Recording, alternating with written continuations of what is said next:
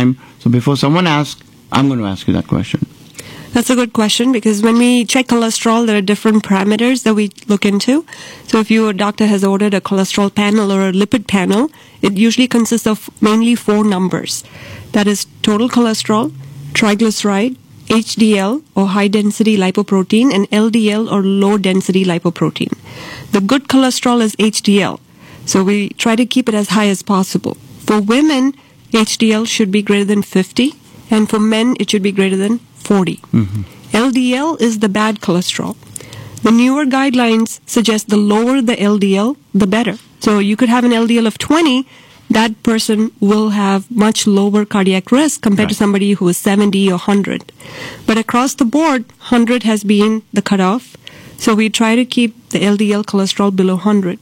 For those who already have underlying heart disease or stroke, the current guidelines suggest LDL below 55.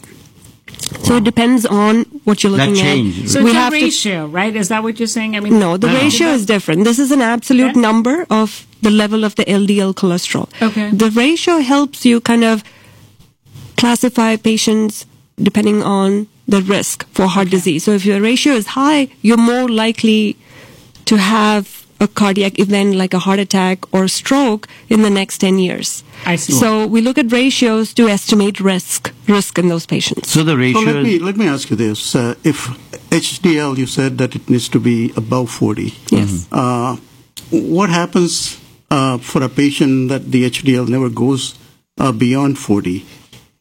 Could that be considered as normal for that person, or what? Even after taking medication and all this, it would not go. It would not budge. It is not normal to have a low HDL. Right. So if the HDL is below 40, it's not considered normal, even for any individual. So when we try to boost HDL, again, we try to implement lifestyle habits that can help you improve HDL. Eating more food that's rich in omega-3 can boost your HDL. Exercising on a regular basis and losing weight can boost your HDL. If you decrease your alcohol consumption, that can improve your HDL. So trying all these different ways of improving HDL should be given a shot first before starting prescription medication. And then there are prescription medications which can also help boost your HDL. And most of the times when they've implemented all these, we do see a boost in HDL. And if they really need to start a medication for another reason, if somebody has low HDL and a high LDL, they probably would benefit from taking a medication. Because a lot of trials have shown that a high LDL is the leading cause for cardiovascular problems. So if somebody has a combination of a high LDL and a low HDL, or a high LDL and a high triglyceride and a low HDL, they do benefit from taking medication. So we don't really just look at the number and everybody with a low HDL doesn't need to have a medication. So we look at the big picture and see what is their cardiovascular risk. Do they have dyslipidemia or a mixed lipid problem where they have abnormalities in different levels before we start any medication? I'm actually looking. That's so strange. That, okay, I'll give you a couple, and you can just tell me what is. All right, let's study Smriti. I know. My LDL is 85, my HDL is 78, and my triglycerides are 48. Dang. That's beautiful. You've got perfect numbers. We're going to take your blood. No, I was just wondering. Cool. Is that good? Yeah, that's very good. Those are all normal levels. No, I'm not on any medication. That's awesome. Fantastic. So, break it down. So, her LDL is below 100. 85. Yes, her LDL is below 100, her HDL is above 50, and her triglyceride is below 150. So, चल यार तेरे अपन मक्की की now I roti can कल go खाएंगे. eat samosas and stuff. I'm just अपनी kidding. कल जो है ना अपना मक्की की रोटी and साग and उसके ऊपर थोड़ा सा. But on the other hand, I know that these are good numbers, and I get very paranoid because I do it, and I'll tell you why. Because I have a very big family history of heart disease. Like my dad, in 1988, he had a quadruple bypass. All my dad's brothers, all three of them, passed away with a heart attack. Mm-hmm. So that in my case, what about family history? Yeah, what are we going to do with Smriti? So if you're between the age of 40 and 59, we can estimate your 10-year risk for a cardiovascular event. Okay. And if your 10-year risk is more than 10%, we recommend starting medication. to lower the risk. Okay. So whether it be aspirin, whether it be cholesterol-lowering medicine, so we can try to make more aggressive changes to help reduce the risk. Okay. Now we have to look at an individual as an individual. You have a family history. Right. So even if you have a family history, you mentioned these are all male members who had heart disease. Actually, that's right. So when we look at the gender difference in heart disease, men are more likely to develop heart disease at a younger age than women do, because women have estrogen. So usually before menopause, we see a lower incidence of heart disease among women. About 10 years after menopause, we see that risk kind of spike quite a bit in women. Okay. So estrogen is a protective hormone for women, so that's one of the reasons why we see less heart disease among women before menopause. And like you said, if you had a strong family history, we try to kind of break it down to see what might have been the risk there. Is it all just male members in the family? I see. Did they all have other risk factors, maybe diabetes, or, just not high cholesterol, but there could be other risk factors. Were they smokers? Were they really overweight or obese? Okay. So we really have to break it down to see what might have been the factor that led to heart disease in all those family members. And are you likely to have heart disease because of those risk factors or not? So if you are not menopausal, if you don't have those risk factors, your 10-year risk is much lower. So I'll be honest, I'm like postmenopausal about 7 years now. So I'd had hysterectomy much earlier. And then, what would my guidelines for going for a stress test or an echocardiogram be, like, in my condition? I would recommend an initial evaluation by a cardiologist because of that strong family history. Right. And, the history has other aspects to it. We try to see if you take any other medication that might put you at a higher risk, or certain family history besides just heart disease. Is there diabetes in the family? Is there We have to take a history of stroke, Sorry. things like that. So we kind of have to get more details about your history, do a full physical exam. If you have a heart murmur or an irregular heartbeat, or if your electrocardiogram is abnormal, you will need further testing. So we're going to take a short break of 15 seconds. Folks, we're going to be back on Open Forum with Dr. Khan, cardiologist. Just a few seconds. This is Open Forum.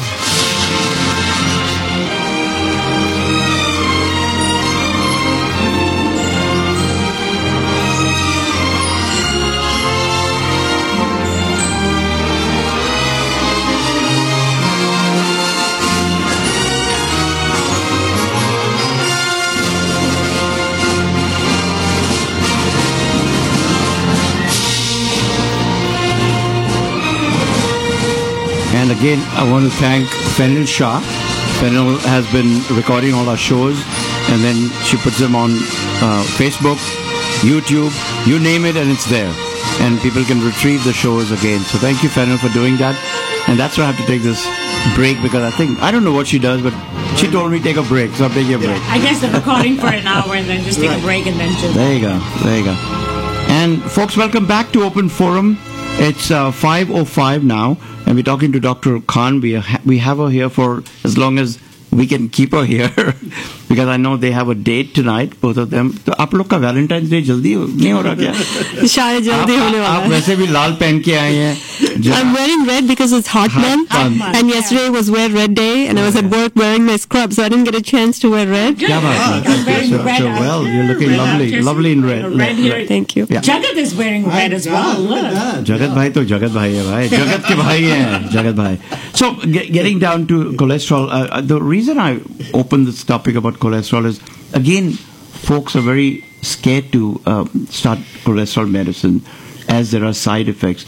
In your experience, what kind of side effects do people see, and how often do you then take them off the medicines, if any? The most common medication prescribed for treating high cholesterol is a statin.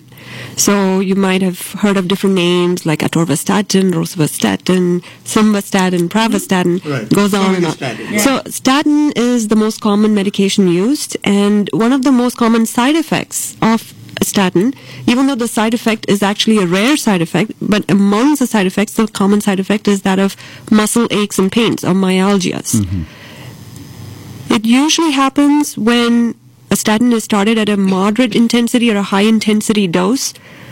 If patients take it during morning or during the day hours instead of bedtime, When we prescribe a statin, we do recommend patients taking it at bedtime, because after bedtime, you're going to bed. Mm-hmm. You're not moving around, so there's less likelihood of developing muscle aches and pains if you're resting. That's one of the main reasons why it's prescribed to be taken at bedtime. Hydration is very important as well. Those who get dehydrated are more likely to develop muscle aches and pains after starting a statin. And a lot of adults don't drink enough water on a daily basis. So increase your water intake if you're not taking enough water. Also, try to avoid other medications that can increase those risks of side effects when you start a statin. So if somebody is taking a fenofibrate or another medication that might increase the risk of those side effects, you try to stop one of those medications when you implement a statin. So there's less likelihood of developing those side effects. And if there are side effects, the first approach should be to reduce the dose instead of stopping completely. Mm-hmm. Because when we look at any medication, all medications have potential side effects. No medication is free of a side effect. Every medication has a potential side effect. Some patients might be able to overcome these side effects after being on the medication for a few days. So do not give up on the medication just after taking it once or twice. Try to take the medication, monitor those side effects, try to take a statin at bedtime, increase your hydration, and avoid doing any strenuous physical activity when you start a statin. When a statin is prescribed, it's mainly to lower the cholesterol, reduce your cardiac risk. And immediately patients believe they need to exercise, lose weight, eat healthy, they hit the gym, they start working out aggressively. So those habits can increase the risk of side effects, muscle aches and pains when you start working out. When you just started a statin, it's not a good idea to do strenuous activity. Start slow and build up so that you can see if the side effect is really due to a statin or not. And then there are food items like grapefruit, which should be avoided when you start a statin. There are some other medications that should be either avoided. Alcohol should not be consumed in excess when you start a statin. So these are all small things that we try to educate patients so that they can avoid side effects. And if they do have side effects, we try to either reduce the dose or change the statin. And that approach has usually worked instead of discontinuing or stopping the statin altogether. Some of the newer medications for lowering cholesterol, the shots that we now prescribe, do they have lesser side effects as far as the muscle pain is concerned, or? Yes, they do. So there are injectable medications. They're broadly grouped into PCSK9 inhibitors. Mm-hmm. So these are newer medications that can be taken either once in 2 weeks or once in 4 weeks. And often these are prescribed in patients either who have familial hypercholesterolemia, so they have very high cholesterol levels, and statin alone might not be effective in lowering those levels. Mm-hmm. Or if patients have had inadequate response to a statin and they have underlying heart disease, if they've had a heart attack or stents or bypass surgery or they've had a stroke, then these are high-risk patients to begin with. So if their cholesterol levels are not optimized just with a statin or other oral medications, then we usually prescribe these injectable medicines that are more efficient in lowering that LDL cholesterol and with fewer side effects. Yeah. One of the things that we want our listeners to understand is when you do have coronary artery disease, as the arteries, it's like a tree, it's a vasculature tree.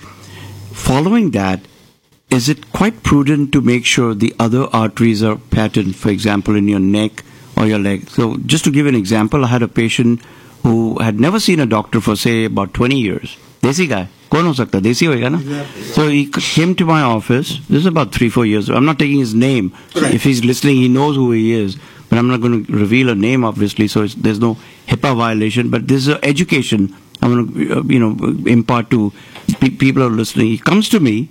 He's probably in his 70s already at that time. Full-time worker. He's still working full-time. No smoking, no alcohol, pure vegetarian.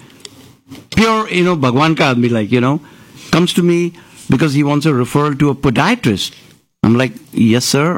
Why do you need? He's saying, when I walk, it hurts a lot in my feet. I said, can I examine you? He said, no, I just need a referral and then I'm leaving. I said, no, we don't give referrals. We are not clerks out here. Let me examine you.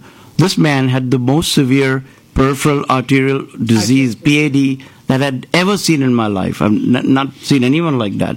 He had hardly any pulse. His feet were cold. And I'm like, dude, you need a cardiologist right now. You don't need a podiatrist. Yeah. And that gentleman is alive today, because his foot was hurting. He's already had a bypass. He's had both his carotids cleaned out, and his legs we haven't cleaned yet because he started walking and he improved his own circulation, and we got everything under control. And thank God he's doing fantastic. It's been 3 years now. Yeah. My reason for saying that is people just they look at the heart and say, okay, I had a bypass, and then they don't go back to the doctor ever. Precisely the point, because people, they know about the coronary problems and heart disease and coronary bypass and heart transplant. Mm-hmm. But when it comes to carotid arteries, arteries, all of a sudden, not too many people really are aware of it, that, hey, this could be a life-threatening problem. Yeah. Yeah. And as a matter of fact, it happened to a friend of mine. Mm-hmm. And, he went to a doctor, and doctor said, did you ever get it checked? And he says, no, I never got it checked. So they finally checked his carotid, and both the side, it was 50% block. Yeah. And so now he's on medication at this time. Wow. And, they're monitoring it on a quarterly basis now. So what I'd like Dr. Khan, who's a cardiologist, as a guest today in our studio, and if you do want to talk to her, it's 1-888-749-1035. That's our studio number. Can you give us a little bit more about these peripheral arteries that also get blocked by same people who've had bypass or a stent? We got to watch out for the others also. Give us a little insight into that, please. The mechanism behind all these problems is the same, atherosclerosis. That's when cholesterol builds up in the blood vessel and narrows the blood vessel and leads to poor blood flow distally. If it happens in the heart, it leads to coronary artery disease. There's a higher risk for heart attack. If it happens in the carotid arteries, which are arteries in the neck that supply brain blood flow, it can cause stroke if there is a significant blockage. Likewise, if it affects the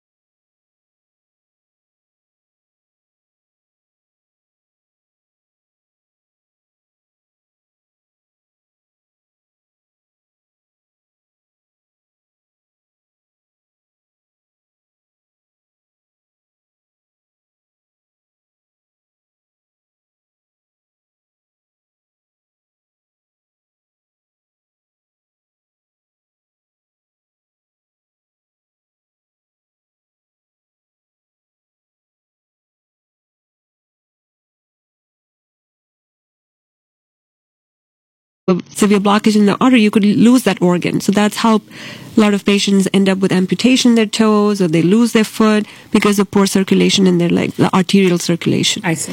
Venous circulation can cause problems like leg swelling or edema, can cause appearance of varicose veins, enlarged veins that you can see on the surface of the skin, changes in the skin texture or color, a lot of discoloration in the lower part of the legs, ankles, feet. Those are all symptoms of vein disease. And 1 in 4 adults have vein disease. Mm-hmm.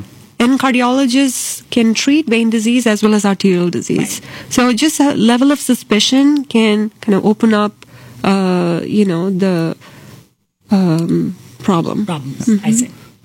And cardiologists do a lot of invasive procedures. I know you actually do non-invasive cardiology, right? I am minimally invasive, so I do all the diagnostic procedures for coronaries. Mm-hmm. I do not do stents. So that is done by an interventional cardiologist. So stenting and structural problems like aortic stenosis are treated by interventional cardiologists. So I do all the diagnostic and initial procedures, like the heart catheterization. Right.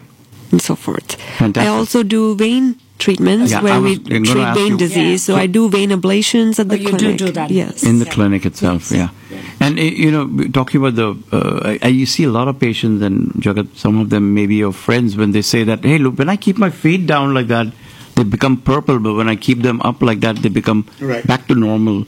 That is where that peripheral venous difference of arterial diseases, and it can be treated by procedures and other modalities that can be used. You had some question, you say? No question. I was just wondering, you're talking about lower extremities and you're talking about it, and recently I heard that someone had a lower extremities thrombosis without having any other illnesses. Right. So I was just wondering if any one of you can talk about it, because he was operated subsequently, but he did not survive. Okay. So it is a venous thrombosis you're talking about? Yeah, I mean, there are risk factors, and she's our guest. She's going to talk about that, yeah. Venous thrombosis, what you're probably referring to is a deep venous thrombosis, or DVT, which can sometimes be complicated. If there is an extensive DVT in the lower extremity, it can break or embolize and go into the lungs, and that leads to pulmonary embolism. So depending on how large the thrombosis or blood clot is, and depending on how much has embolized, it can cause complications, even sudden cardiac death. Because if there's a clot that goes more proximally or upstream and blocks the pulmonary artery, which is the artery that carries blood to the lungs, if it blocks it completely, that can lead to sudden collapse and sudden right heart failure. So that can lead to death. But it's very rare. Most of the DVTs don't embolize unless it's more proximal.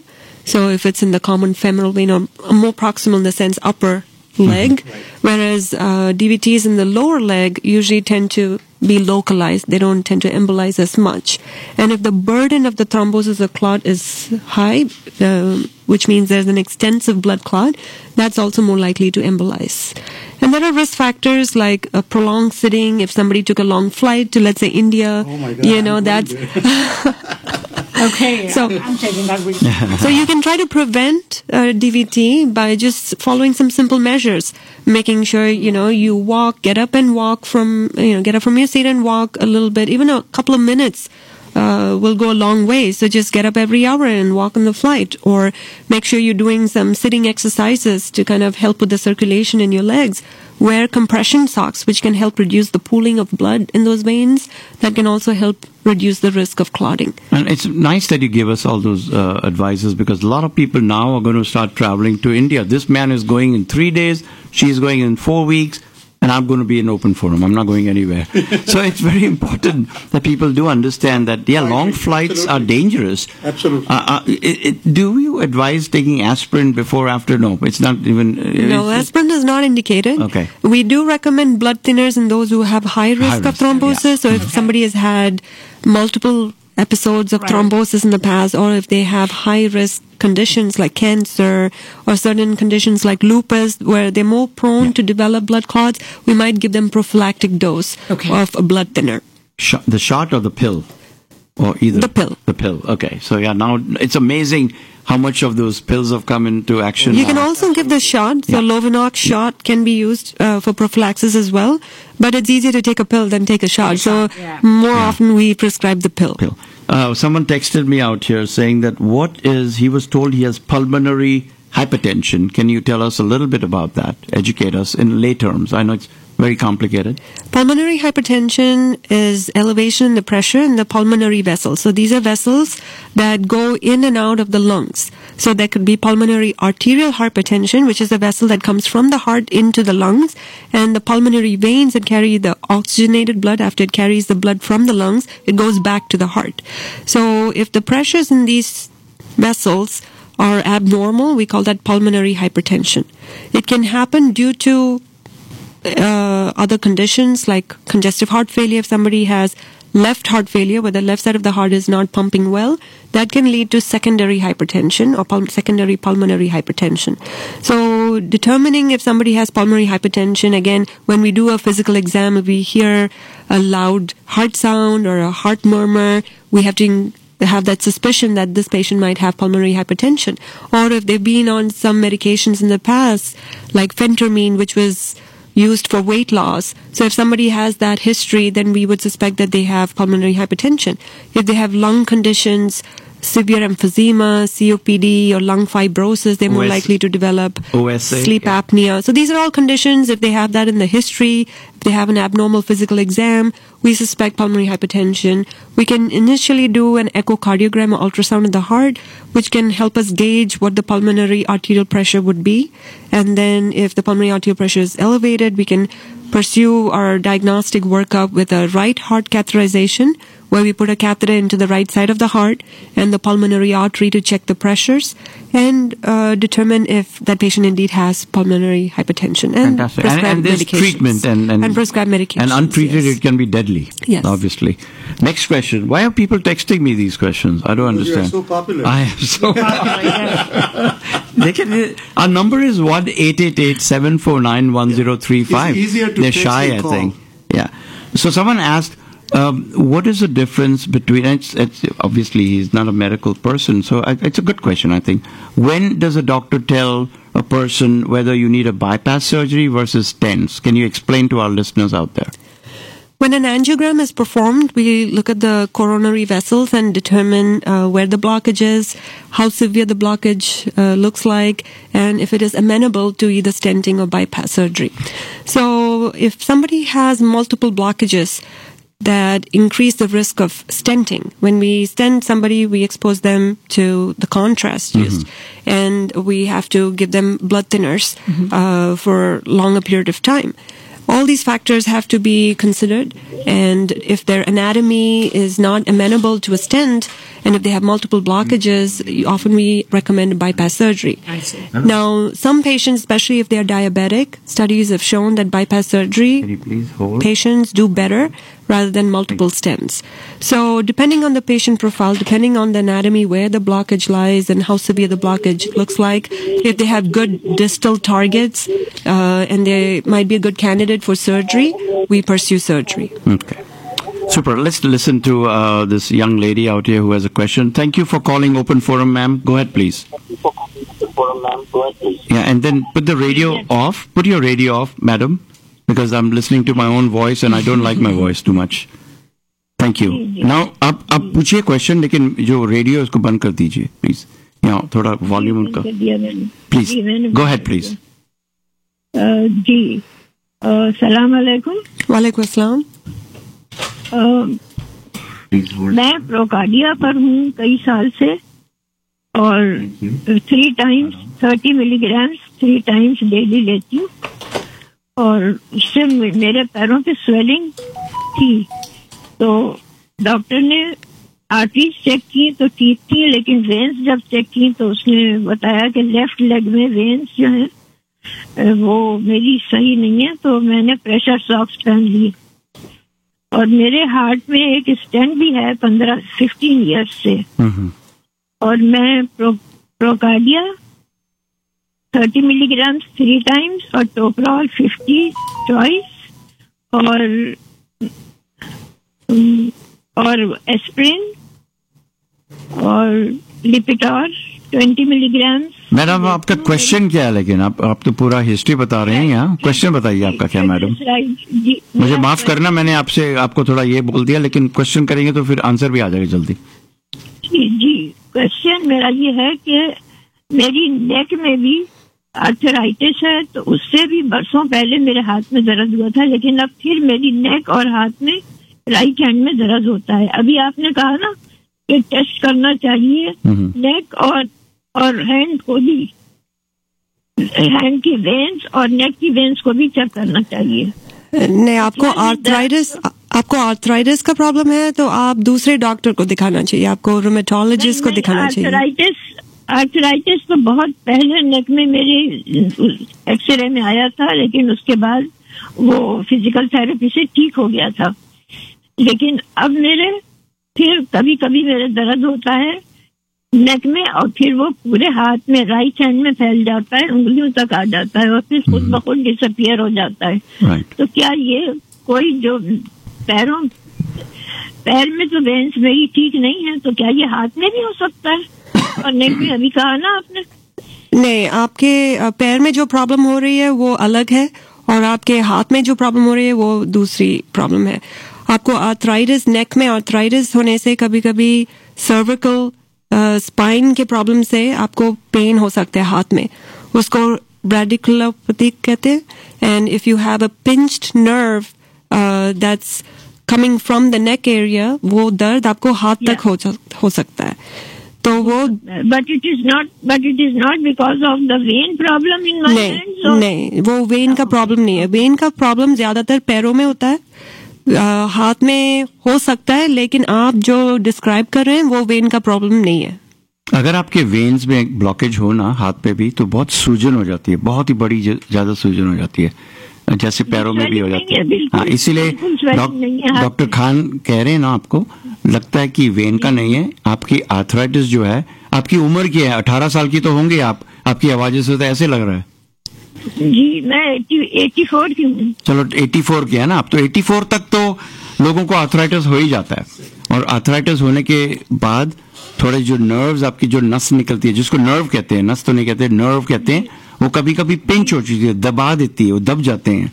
तो उसके दबने से आपको tingling और नंगनेस हाथ पे आता है. हाथ पे कभी कभी झुनझुनी के जैसे होता है कि नहीं? कभी कभी आपको, आप जब भी कॉफी पीते हैं कभी कभी टिंगलिंग होता है ना? टिंगलिंग वगैरह मुझे नहीं होती है, लेकिन रात को मैं राइट हैंड की तरफ से करवट से सो भी नहीं सकती. हाँ, आपको ना अपने जो रेगुलर, आपका जो रेगुलर डॉक्टर है, उनसे आप सलाह लीजिए. कोई एक्सरे, कोई MRI वगैरह करा के फिर थोड़ा जांच करने के बाद पता लगेगा कि क्या हो रहा है. लेकिन डॉक्टर खान का कहना सही है, ये लग रहा है कि आर्थराइटिस से आपको ये तकलीफ हो रही है. तो मैं आपका शुक्रिया अदा करना चाहता हूं कि आपने फोन किया और काफी अच्छा प्रश्न पूछा.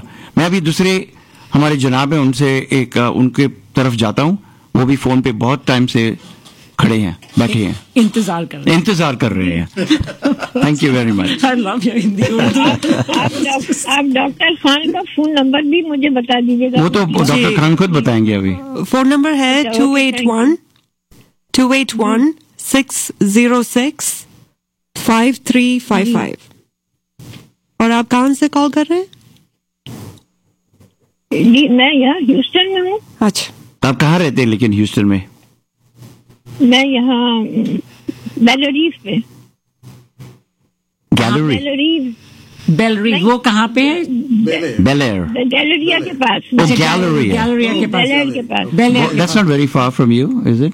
Not very close either. But it's not that far. It's kind of in the middle. हाँ, आप तो शुगरलैंड भी आते हैं ना? शुगरलैंड. तो डॉक्टर खान शुगरलैंड में भी आते हैं और उधर दूर भी वुडलैंड्स में भी आते हैं. तो आप तो बिल्कुल बीच का रहे हैं कहीं. फोन करके सलाह करके उनके ऑफिस में दिखाएंगे ना, तो आपकी आर्टरीज वगैरह देख लेंगे वो. Thank you very much madam, and thank you for listening to open forum. Thank you very much. बिल्कुल. Yes ma'am, thank you. And let's go now to mister Chhatriwala. Chhatriwala साहब, क्या हाल है आपका जनाब?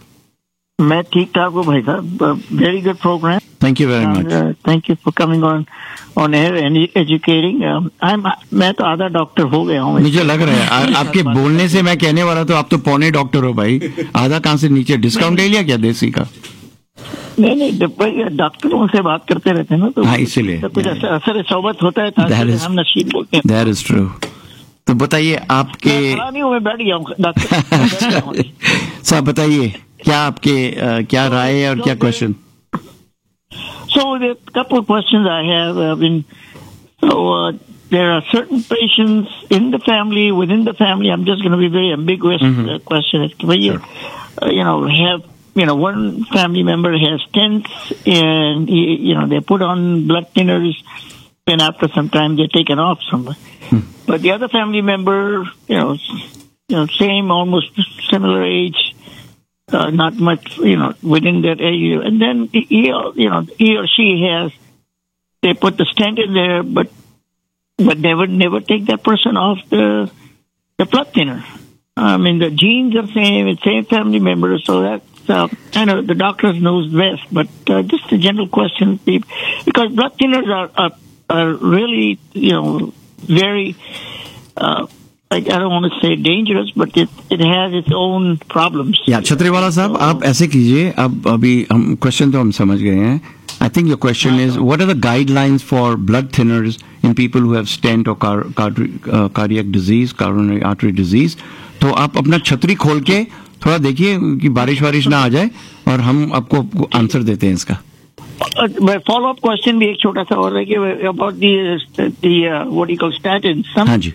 You know, the high doses of statin are necessary, or you know, you would say you're taking 10 or 20 or whatever they come in there. Mm-hmm. And then suddenly a doctor goes and says, okay, we need to increase it, and they just go in there. Okay. You know, good question. Stop care and say, okay, now you have to take 80 milligrams. So, you know, just to educate people. Well, thank you so much. Those are actually fantastic questions, both of them. Yeah, very good questions. So again, when we treat a patient, thank you. When we look at a patient, we have to customize treatment often. So there are guidelines that kind of give us a roadmap how to treat patients with certain conditions, like if they have a stent or if they have other types of heart disease. But when we actually sit down to treat a patient, we have to customize the treatment for that patient. So you could have two siblings in the same family who might have had similar problems and had stents, but one is still on 2 blood thinners, one is not. So it could vary. Now, the guidelines do recommend that after stent, we give 2 blood thinners for at least 6 to 12 months. And nowadays, we use a drug-eluting stent, which is a stent that is coated with a medication to prevent blood clot. So the guideline says that we have to give 2 blood thinners. Usually it is aspirin and another blood thinner like ticagrelor, which is also called Brilinta, or Effient or Prasugrel. So these are the other blood thinners that we combine with aspirin, and we usually recommend 6 to 12 months. Now, depending on where that stent was placed, if that stent was placed in a very proximal artery, for example, the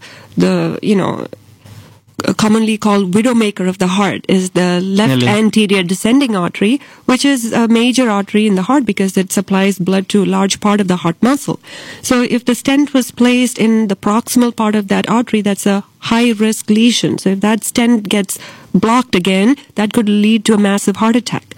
Or let's say if the patient's had ongoing symptoms of chest pain and they had an abnormal stress test, or they already had a second heart attack after having the stent placed, they might need to stay on 2 blood thinners for the rest of their life. If somebody had a stent in one artery, but the other arteries also have disease, but not significant enough to put another stent. So they have disease that might be 50% or 60% in other arteries, but they only needed stent in one artery, which was severely blocked.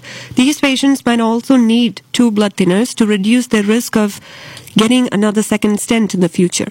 So it depends on where the stent was placed, whether it was a high-risk lesion. If the stent was placed in the left main artery, as the name suggests, it's a main artery. If somebody got a stent in the left main, that is a very critical artery which cannot get blocked at all. So depending on all these factors, we usually recommend patients to stay on 2 blood thinners. Now, if they've already had a complication like an in-stent thrombosis, so that's the condition where somebody develops a blood clot in the stent after the initial stent was placed. These patients might end up needing to stay on blood thinners for the rest of their life because they might have come off one blood thinner and developed the in-stent thrombosis, or they might have missed a few doses and developed the thrombosis. So there are scenarios where you might have to take 2 blood thinners for the rest of your life. But often, patients who do well, they maintain good cholesterol, good blood pressure, good blood sugar control. They have no ongoing symptoms of chest pain or angina, and they have been having normal stress tests after the stent was placed. They might just stay on a baby aspirin for the rest of their life. Great question. Wow. And the second question was about the statin. Yes. So if somebody has had a stent placed, or they've had bypass surgery, or they've had a stroke due to blockage in the carotids, so if they have had a high-risk condition to begin with, then the target to treat the LDL should be below 55. So when we start a medication in those patients, we usually start with a high-intensity statin, and these are either rosuvastatin or atorvastatin. So for rosuvastatin, the maximum dose is 40. So we start at 20, and for atorvastatin, the maximum dose is 80. So we start at 40. And we try to recheck the cholesterol blood work 3 months after starting the statin to see if the levels are now optimal. If they're not optimal, then we increase the statin dose. So we try to maximize the statin first to lower the LDL cholesterol. In spite of increasing the statin, if the LDL is still not well at the target level, or if they have side effects and you're unable to increase the statin, then we add more medications. We can add oral medications like Zetia, or we can add injectable medications like the PCSK9 inhibitors. So we try to add more medications to optimize the LDL levels in order to reduce the risk for a second heart attack or a second stroke. Fantastic. And that was Shatriwala's great question. Yeah, Jasmine, you're talking about the two blood thinner, depending upon the condition of a patient. But if you prescribe two blood thinners, and all of a sudden, if someone has a bruise, either in the leg or in the hand area, because the blood is so thin at that time, all of a sudden that would turn into bluish thing. So if that is the condition happens, how do you treat that then? Do you take the patient up this one blood thinner, or you continue, or there is any other treatment? So we always look at the risk-benefit ratio. The risk of taking a blood thinner is that you can bleed. If you cut or bruise easily, you're going to bleed more. If you don't take a blood thinner, you might clot more easily. So we always have to weigh the risk-benefit. If the benefits overweigh the risk, we continue the blood thinner. Usually for external bleeding, like a small cut or a small bruise on the hand or the leg, you might bleed a little bit more, but that bleeding is not going to lead to serious problems where you might drop your blood pressure, or you become suddenly acutely anemic and become hypovolemic, where you lose so much blood. So if it is minor bleeding or minor bruising, yes, the discoloration might kind of be scary. Your hand might turn purple, especially in older folks where your skin is very fragile. You can see a lot of ecchymosis or discoloration, but that is not going to lead to serious problems. And that'll go away in a matter of few weeks. But if it is an internal bleeding, if somebody has a stomach ulcer, or they fell and hit their head and they bled in their brain, those are all more serious. So an internal bleeding can be more serious, and in those conditions, we might have to stop the blood thinner until the bleeding resolves. So if somebody has a stomach ulcer and they're vomiting blood, that's an emergency. They have to go to the hospital, and we try to stop the bleeding ulcer and resume the blood thinners. Yeah, that's the biggest dilemma. The minor ones, the skin and all. Yeah, I mean, if somebody fell and hit their head and it had an intracranial bleed, they probably have to have a surgery to stop that bleeding. Yeah. Then we resume the blood thinner, especially if that stent was placed within the first 3 to 6 months. Because if that stent was placed in a major artery and that stent closes, then that can lead to a major heart attack, which could lead to death. Yeah. Folks, you're listening to Open Forum. We're just having a fantastic, what a productive 2-hour show we are having today. There are certain people call you. Can you hear those things? Can you all please call instead of texting me 1-888-749-1035? The question that the next person was, he said, can you have a talk about tachycardia, meaning increased heart rate? So I think what he's talking about is some people will come to us and say, मैं यार वो ऐसे कर रहा था, मेरा heart टक टक टक टक टक होने लगा. उसके बारे में आप क्या कहना चाहते हैं? Tachycardia means elevated heart rate. So normal heart rate is between 60 and 100 by definition. So anything that's over 100 is tachycardia. Now, not all tachycardia is abnormal. You can have normal tachycardia when you're exercising. So that's normal. You should have elevation in your heart rate when you exercise, which is a normal physiological change in the hemodynamics. So your heart rate goes up when you exercise. And also blood pressure goes up when you exercise. But the better aspect of it is when you exercise regularly, you have a baseline heart rate and blood pressure that is lower compared to somebody who doesn't exercise. Mm-hmm. So exercise does raise your heart rate and blood pressure. So just to clarify that. So tachycardia can be physiological. If somebody is pregnant, a pregnant woman tends to have tachycardia. Their heart rate might be in the 100s or 110s. But that is, again, physiological for that pregnancy. Now, it can also be a sign of an underlying problem. Sometimes patients who are significantly anemic might become tachycardic. It's not that they have a heart problem, but the heart is trying to compensate for the anemia. Mm-hmm. So the heart rate goes up. If somebody has a thyroid problem, they might have elevated heart rate. The heart might be perfectly fine. So we really have to know what might be causing the tachycardia. Is it physiological, or is it being caused by an underlying problem like anemia or thyroid problem? Now, heart problems can also cause tachycardia. If somebody is having a heart attack, they might have chest pain, and they might also feel like their heart is racing. And that is not normal, because they are having a heart attack, and that needs to be taken care of immediately. Otherwise, that person might die from a heart attack. Mm-hmm. So it has to be considered in the right circumstance. If somebody is having symptoms of chest pain, they're feeling cold sweats, nauseous, and they feel their heart is racing, that could suggest that they're having a heart attack. They need to go to the emergency room. If they're just sitting, let's say they're sitting or watching TV or laying down and they feel like their heart rate is very high, they check their pulse and it's 150 or higher, that's not normal. Then that could be due to a sudden onset of tachycardia. Need to go to the ER. Should warn you that something's wrong and seek help. I mean, you talked about atrial fibrillation, which is a very common thing. Do you want to give us a little bit more insight into how y'all diagnose that and how it's treatable? Yes. So atrial fibrillation... Because that's a very common thing. You hear about it in a lot of people. Atrial fibrillation is probably the most common arrhythmia that we see, and it's often seen in those who are older, but can also happen in young individuals, predominantly seen in those who are over 65. It can affect men and women, but women tend to have a higher incidence of atrial fibrillation than men do. And there are other factors that can also increase your risk for atrial fibrillation. A young individual who has thyroid problems like hyperthyroidism can develop atrial fibrillation. Or somebody who went on an alcohol binge, like on a weekend, could suddenly develop atrial fibrillation. Or somebody who's abusing drugs like cocaine can have atrial fibrillation. So we can see it in different age groups, but across the board we usually see it in older folks. It's an irregular rhythm. So if you feel your pulse, it'll be all over the place. It's usually rapid unless you are already taking medications that keep your heart rate down. So if you're taking medications for blood pressure like beta blockers or metoprolol, you might not really feel like your heart is racing or you have a fast pulse, but your pulse will be irregular. So a good physical assessment, even sometimes you can have symptoms where you feel your heartbeat is irregular, you're feeling out of breath or a little uneasy in your chest. You can feel lightheaded if the heart rate is very high. So these are all common symptoms. And again, sleep apnea is also another underlying factor that can increase the risk of atrial fibrillation. And some patients don't even have any symptoms. They might just feel very tired and fatigued. So if you have these symptoms, if you feel your pulse is irregular, see a doctor. They can do a physical, check your pulse, do an electrocardiogram or ECG, and it'll be evident if somebody has atrial fibrillation. Sometimes atrial fibrillation can come and go, so it doesn't mean that you have to be in atrial fibrillation all the time. So when you have those symptoms, you might be in atrial fibrillation, and other times when you feel normal, you might have normal rhythm. So the doctor might prescribe you to have a Holter monitor, which is a monitor to record your heart rhythm for a few days, or a few weeks, or even months if necessary, to detect if you have these episodes that come and go.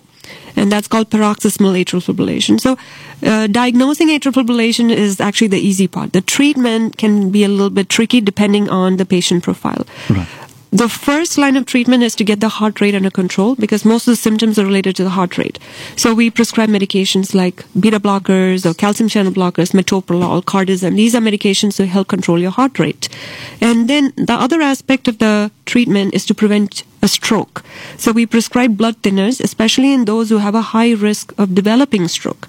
So if they already have high blood pressure, if they're a female, if they are over the age of 65, if they have diabetes or a prior history of stroke, or if they have vascular disease, they have stents or bypass or peripheral arterial disease, these are considered high-risk patients to have a stroke. So those patients are also given blood thinners. If your risk for stroke is low, we recommend aspirin, but those who have a higher risk, we recommend anticoagulants. So that's when we treat patients with Xarelto or Eliquis. These are newer blood thinners, or warfarin or Coumadin, which is the old blood thinner. So these blood thinners are prescribed to prevent a stroke.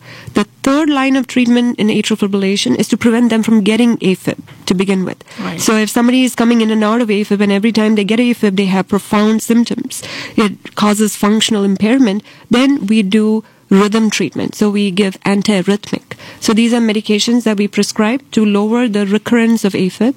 And if the medications are ineffective, then we do a procedure called an ablation. That's done with a catheter to get rid of the areas where AFib comes from. So these are the modalities of treatment, and the treatment has to be customized to the patient. But most patients are started on blood thinners and a rate controlling medication first, and then we look at how we can control the rhythm. And it's fascinating that so when is the AFib... time that you decide to put a pacemaker then? A pacemaker is recommended if you have a low heart rate, because a pacemaker protects your heart rate from going too low. Now, some patients with atrial fibrillation can have what is called a tachybrady syndrome. So sometimes their heart rate is very high and they're in AFib. Sometimes their heart rate is very low. Sometimes they cannot take these medications to control the heart rate because their heart rate drops really low. When we prescribe metoprolol or cardizem, the heart rate drops really low, below 40. Then we cannot prescribe these medications, and then they're more likely to have AFib episodes. Or if they have conduction abnormalities where they have underlying heart block. So if they have a 2nd-degree heart block or a 3rd-degree heart block with AFib, then these are patients who need a pacemaker. Sometimes we do pacemaker after we do an ablation called an AV nodal ablation. So AV node is a structure in the heart that kind of guards the upper chambers, guards the bottom chambers from the upper chambers. So atrial fibrillation arises from the upper chambers called the atrium. And usually the heart rate is very high, close to 300 beats per minute. But when we check the pulse, we never see 300 beats per minute. We might see anywhere between 150 to 200 or 200. That's because the AV node filters some of those impulses that are coming from the upper chamber. So in some patients who cannot be taking these medications or who have had profound side effects and they're not good candidates for an AFib ablation, we might do an AV nodal ablation and place a pacemaker. Interesting. Isn't that fascinating? Yeah, cardiology is a fascinating subject, and it's such an important organ. And true, very true. When you first met your fiance online, where he became your fiance first, did he ever think his heart is always going to be fixed? I don't know. I think I have to ask him. मेरे heart को कुछ नहीं होने वाला है क्योंकि मैंने अपना दिल खो दिया इसको. He must be saying that something like that. कुछ ऐसा डायलॉग मारा नहीं उसने क्या? नहीं. इसने नहीं मारा, अभी आज मारेगा वो देख रहे. This is a common misconception actually, and being in the American Heart Month, I also wanted to say that a lot of us, we feel like, oh, heart disease is not going to affect us. We eat well, we exercise, we maintain healthy weight. Nobody in my family has had a heart attack. We can be fine. We are safe from having heart problems.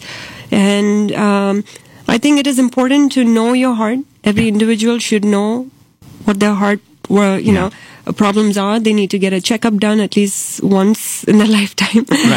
Sooner than later, they should have a cardiac checkup. And also, there is also a very strong emphasis on knowing CPR. And being in the American Heart Month, I do want to talk a little bit about it. It's so easy to, because you can prevent a death, and it could be a loved one or a friend, or you could be outside in a public place, and you can save a life by knowing CPR. Fantastic. So CPR is important to know. You can take a course either at a medical center or Red Cross, and there are organizations that give you those courses. So it's very easy to know, and CPR can be performed very easily. You don't have to be a CPR certified person to provide, and knowing CPR can save life. In fact, over 600,000 people die of a cardiac arrest in this country every year. So if we can educate people in the community how to provide CPR, I think that would help reduce cardiac death. And before we take this caller out here, I also want you to talk about the AEDs that you see in airplanes and at the airports. And is it important to have it in big institutions like all the temples and mosques and churches, etc.? Because that I've seen people, if there was an AED, they could have been living today, and because that big place didn't have AED, she's going to tell us about AEDs. Well, also you need to include some of the stress test as well, the nuclear tests. What role does it play? When it is not needed, because the stress test is not really going to tell you anything, because it only tells you at that particular moment what it is. Would nuclear stress test would be a little different, or would be more informative, and how best the patient can take care of it themselves. And then we'll take this caller. Go ahead, please. AED stands for Automated External Defibrillator. So that's the device that is used to give electrical shock so that we can save a life. If somebody is having a cardiac arrest, an AED can be life-saving. You apply those AED pads on the patient's chest and you shock the heart. You put the electrical shock on the heart to restore the normal heart rhythm, because cardiac arrest usually happens due to abnormal rhythms like ventricular tachycardia, ventricular fibrillation, and the patient can suddenly collapse. So I think it's very important to have an AED in public places, in places where there are large gatherings, because it's common to see problems like where patients collapse, where people collapse. And if we have AEDs and know where the AEDs are placed, it might save some lives. Yeah. And there are signs all over. Isn't there a public law, something like that? No, there's no law. No, there's no law right now. There's no But law. providing CPR is more important than looking for an AED. So if somebody collapses 100%. in front of you, Because that's immediate, yes, right? Like the first thing you should make sure is, to help the patient revive by giving CPR. If you can have a bystander or somebody bring the AED to you and then use the AED to shock the heart, you can. Okay. But do not delay CPR trying to look for an AED. Let's take a caller here, and then I have 2-3 other questions that people texted me. I'm going to ask you. But, Madam, You thank asked me you. a question about stress test. Yeah. Oh, okay. Let's see what she has to say. Madam, जल्दी question पूछिए क्योंकि हमारे पास time बिल्कुल कम हो गया अभी. जी, जब से मुझे प्रोकार्डिया दी गई ब्लड प्रेशर के लिए, from that time I started having swelling and problems in my legs. Can procardia make my veins bad? Yes. All right. Let's take that answer, and then we have other procardia, questions. one of the side effects of procardia is swelling in the leg. So yes, it can worsen the leg swelling. And if you have problems with the venous circulation, the leg swelling can get worse when you start procardia. In some patients, not all. Yeah. It's a great medicine. Yes, it's very effective medication for blood pressure, but that's a common side effect of procardia. And you have to talk to your physician. Don't discontinue the medicine unnecessarily. Just talk to your physician. Procardia. Calcium channel blocker होते हैं ना. Blood pressure तो मेरा जब से मैंने प्रोकार्डिया ली बिल्कुल ठीक रहता है, 120/60 इतना ही रहता है, लेकिन स्वेलिंग पैरों पे जो है और वेन्स वाला भी हो गई. तो And 30 milligram is not a very heavy dose anyway. But you should consult your physician and क्या इसको चेंज कर सकते हैं या नहीं करना चाहिए? आप डॉक्टर को दिखाएं और it's a good discussion to have, but your doctor has to make that decision. क्योंकि हम रेडियो पे ये बता नहीं सकते आपको मैडम, क्योंकि आपका जो फिजिशियन है उनसे आप अगर सलाह करेंगे, हाँ बेसिक क्वेश्चन है कि चेंज कर सकते हैं, ऑफ कोर्स आप चेंज कर सकते हैं, लेकिन खुद ब खुद मत करना, अपने डॉक्टर के साथ सलाह करके करना. द क्वेश्चन जो आया था मुझे टेक्स्ट मैसेज पे, ये इंसान कह रहा था मुझे कोरोनरी आर्टरी डिजीज है, बहुत कंट्रोल में है, but he is going to Machu Picchu, oxygen बड़ी लो होती है उधर. इन लोगों का क्या करना चाहिए ऐसे पेशेंट्स का? माचू पिचू जाना ही है उसने, ऐसे मत बोलना कि टिकट कैंसिल करना. आप जा सकते हैं, लेकिन आप एक कार्डियोलॉजिस्ट को देखें and just get an initial checkup, make sure everything's okay before you take on that trip. Should they carry oxygen or usually they have when you went to Machu Picchu they do give you. देखो हम गरीब लोग हैं, हमें Machu Picchu पता ही नहीं कहाँ है. They do. You can literally go to any shop and they will out there you don't need prescription or anything? No, they don't. Really? Yeah. Oxygen liya to you carry it with you, huh? Carry it with you. If there are no other problems, no lung problems, no anemia, polycythemia, none of that, and just heart disease, and it's been very stable, you don't need it. Then you don't need oxygen. You don't have any problem. Yeah, I tell my patient to take Diamox, carry that. Personally, I had that problem, even though I don't have any issues with heart or anything, but I went to Machu Picchu. Yeah. And all of a sudden, right there, when I was climbing those stairs up there to go up there, I just couldn't breathe anymore. So I just came down and sat in a restaurant there. Yeah, oxygen low ho jata na as you go up higher. We give our patients Diamox, which happens, yeah, it can happen. Anyway, so those were the questions that we had. Yes. And आप क्या कह रहे थे? Stress test के बारे में पूछ रहे थे. That is a very important question. I think, Jagat, that is the best question you asked today, huh? Yeah. I'm telling you. When is it necessary for a person to do a... And I was going to extrapolate that because it was one of the questions someone asked me. A stress test versus nuclear stress test. versus the CT angiogram, on a CAT scan. Those three modalities that are available to you. Where do you draw the line? Jagat, don't go. You have to listen to this. He's sitting out there. There are several indications for stress tests, but just to simplify, and because of lack of time, if somebody has symptoms of coronary artery disease, chest pain, angina, equivalent symptoms, if they have shortness of breath with exertion, fatigue with exertion, then we do a stress test. And there are different types of stress tests. The simplest one is a plain treadmill, where a patient would walk on the treadmill to reach a certain target heart rate while their EKG is being monitored. And we look for certain changes on the EKG and a hemodynamic response. If it's abnormal, that would be a strong indicator of underlying coronary artery disease.